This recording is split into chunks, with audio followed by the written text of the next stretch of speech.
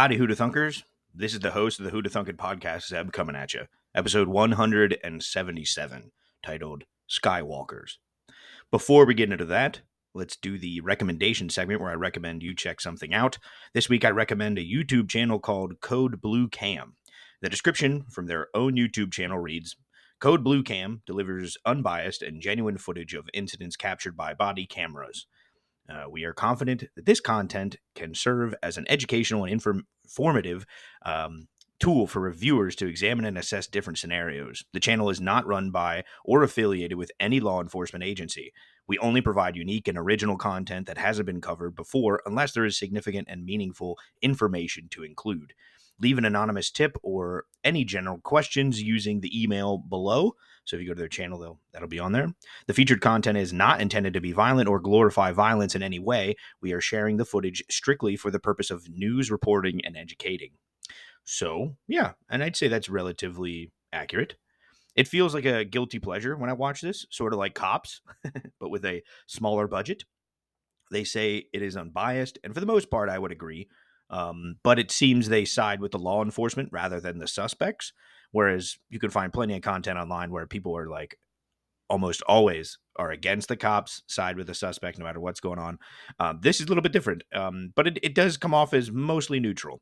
I do think the videos are educational and can benefit most people who watch them, learn about what kind of scenarios, interactions with law enforcement. Shannon and I frequently say how it teaches you a lot about one's rights regarding interactions with law enforcement, what you can do, what you can't do, and if the cop is legit and not corrupt or being an a-hole, what probably the best way to conduct yourself is. That being said, it is entertaining as hell. So that's why I recommend it. Shannon and I just watch these. Some of them are like, 12 minutes long. Some are like 35 minutes long. So it's like an episode of a TV show or something. So it's pretty fun. Now for the main event, SkyWalkers. And no, this episode isn't about Luke, Leia, or Anakin. These are different kinds of SkyWalkers, real ones. And I thought that was more interesting. This is another history episode. Indians, or Native Americans, aren't typically associated with concrete jungles of America, certainly not one of the largest, New York City. But the Mohawk Nation played a key role in the construction of the Big Apple, particularly its giant skyscrapers. The Skywalkers have for generations traveled far and wide to work on the high steel. I don't know, my computer's bugging out. High steel, bringing back, what the heck is happening here? Bringing back good wages to support their home communities, such as the Kanawake Six Nations Reserve and Akawasasne in northern New York State and southeastern Canada. That's from history.com. So they came from all over the country. They still do. And they work on skyscrapers such as New York, very iconic buildings. Now, this wasn't just a small story from history. These guys constructed virtually every skyscraper in New York City.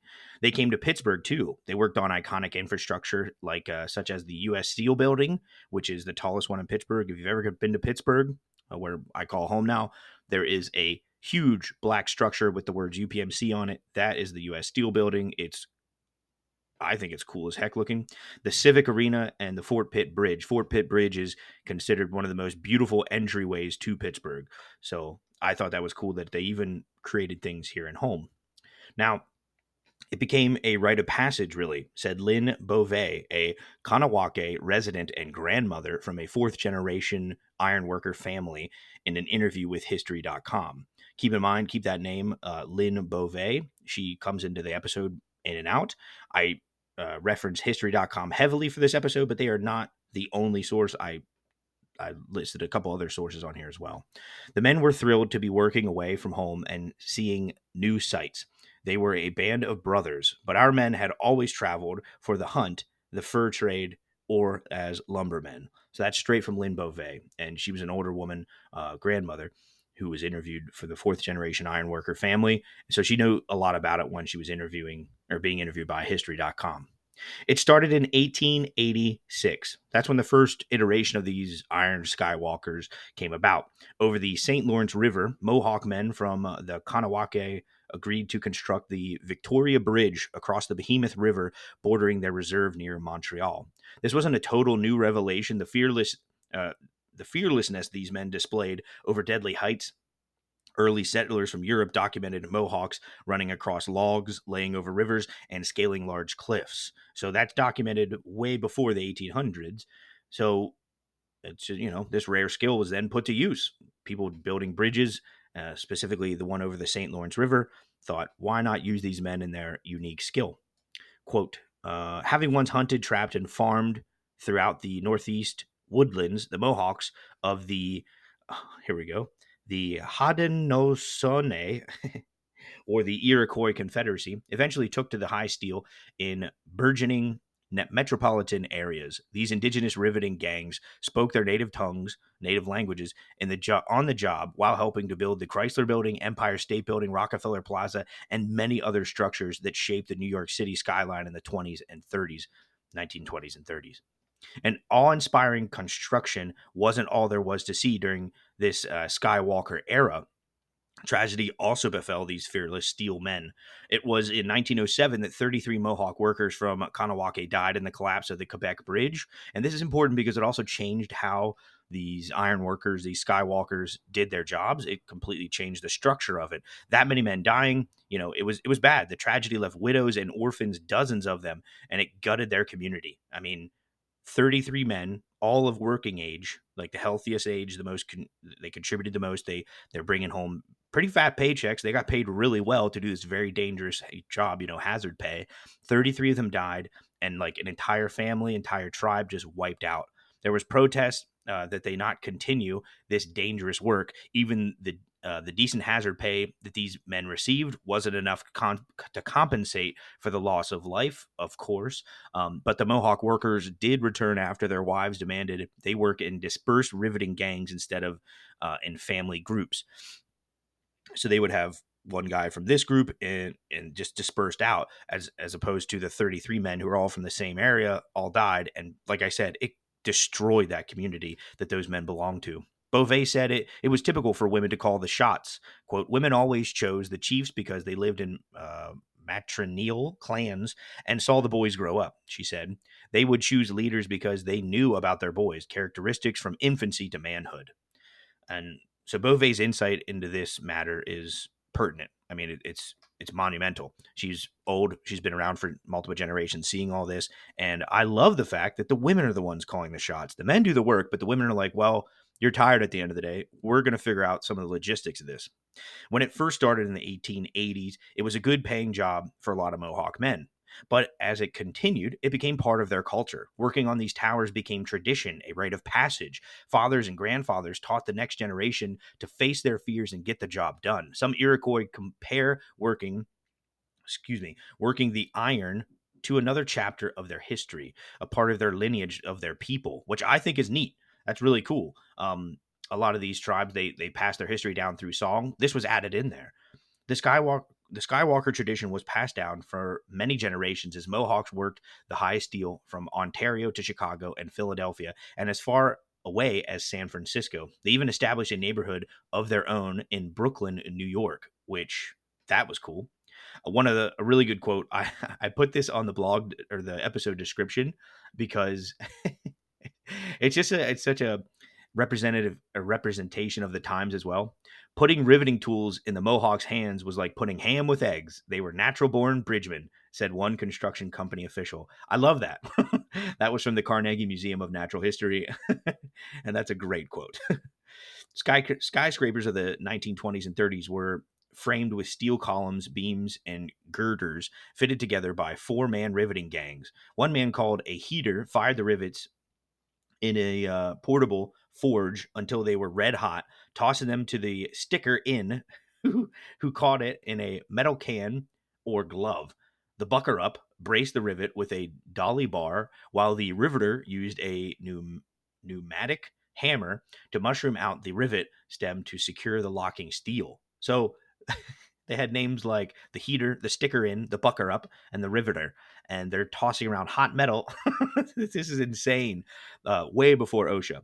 They took turns on each job while standing on narrow scaffolding hundreds of feet above the street. It was always windy up there, and in winter, the men cleaned off the steel beams of ice and snow before working on them, Beauvais said. In the old days, there were no safety lines, and they didn't wear helmets. It was hard work, but they never talked about the danger. Our men have always really enjoyed their work and were proud of it.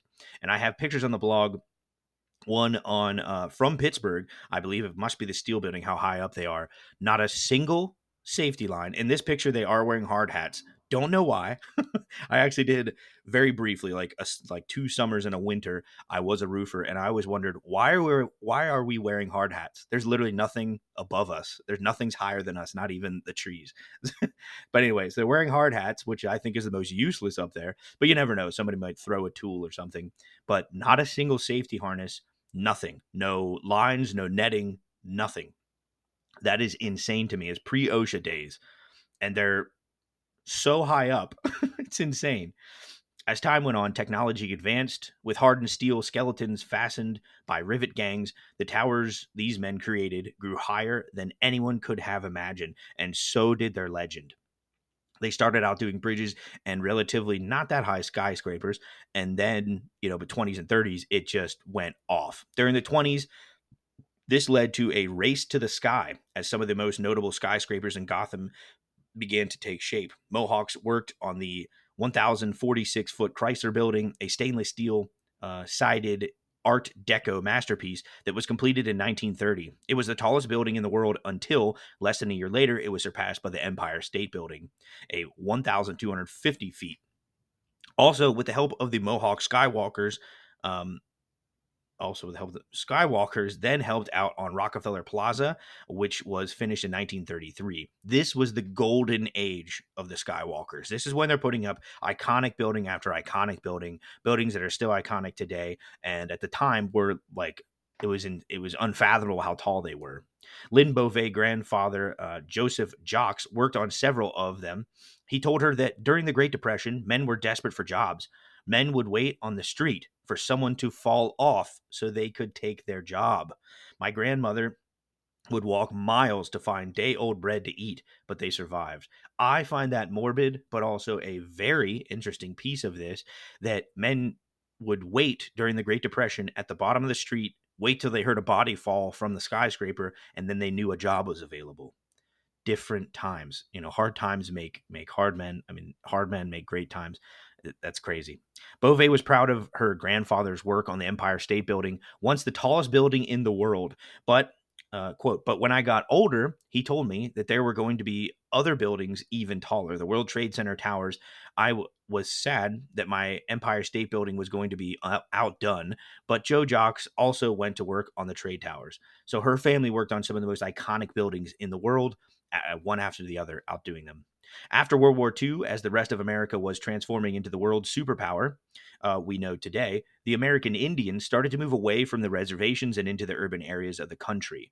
Now, it is over 60% of American Indians live in the U.S. cities. The U.S. government encouraged this urbanization in the 50s with federal relocation programs. Now, if you know anything, if you're like me and you know a little bit about history, a little bit about the American Indian history, not much, I'm not an expert, but a little bit, that's a little bit of a red flag.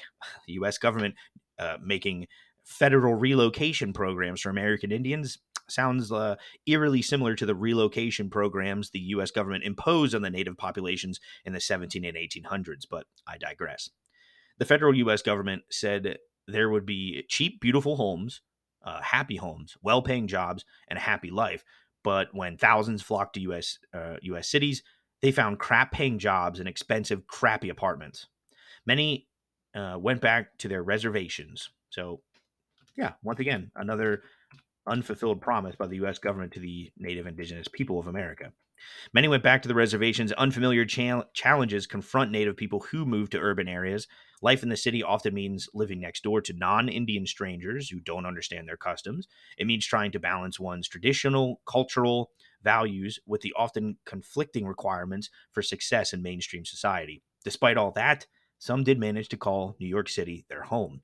Before researching this episode, I had no idea New York City had a little I apologize for my pronunciation, but a little Cognawaga. I'm not joking. That's what it looks like. Cognawaga, little Cognawaga neighborhood. In the 1960s, the Skywalkers were well known and well-established class of respected and high-paid workers.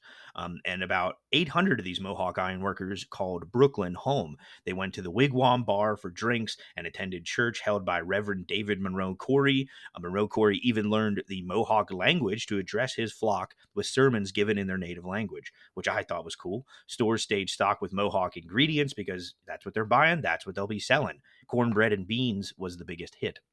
This enclave of indigenous tradesmen centered around the Brooklyn Local 361 Iron Workers Union, made up largely of Kanawake Mohawks, old-timers in the Brooklyn neighborhood known as Little Cognawaga, an early spelling of Kanawake, would recall the booming 1920s and 1930s when the Mohawk Skywalkers became legend while building the nation's most bustling metropolis. Above the entrance of the wigwam was a sign that read, "The greatest ironworkers in the world pass through these doors." So their local bar had that on it. I love it. History.com gave me those quotes right there. And I'll talk about this towards the end, but I'm scrolling through the blog here, reading from it. I use it as a script. These images are worth looking. Just look up, Mohawk ironworkers. I'll talk more about it at the end. Hundreds of Mohawk ironworkers went to work on the World Trade Center towers in the late 1960s. Beauvais watched the towers rise from her mother's kitchen window in Brooklyn. Her grandfather said not to visit the job site to see what the men do. "It'll make you nervous," she said, and it does. I went to Lower Manhattan later to see my brother, Kyle Beauvais. He was working 5 stories up, and I saw him walking outside of the building to come see me. I couldn't stand to watch him. That's nuts. You can't even watch him do it. Then 9/11 happened and infamously destroyed the Twin Towers. The Mohawks, familiar with steelwork and crane operating, showed up to Ground Zero to help with rescue. So, pretty cool. Including members of the Beauvais family. My brother Kyle went on 8 hours after the towers came down. My grandfather had worked on the construction of the towers and retired from that job. My brothers worked on their final demolition and sent them to the scrapyard.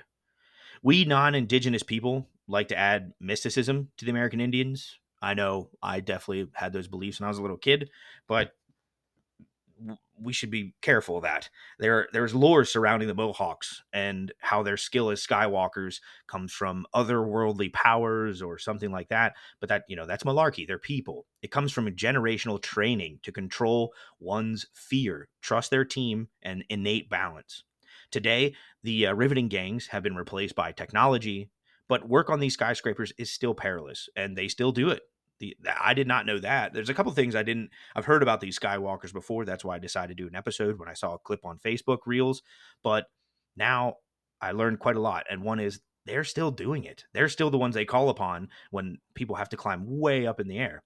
And this is something they've been teaching themselves for generations to do. There are still 35 to 50 fatalities each year, the majority from falls. Many Mohawk ironworkers have fallen to their deaths while on the job. Steel girder crosses mark the graves of fallen Skywalkers in the Kanawake Cemetery. So this has become such a big part of their culture.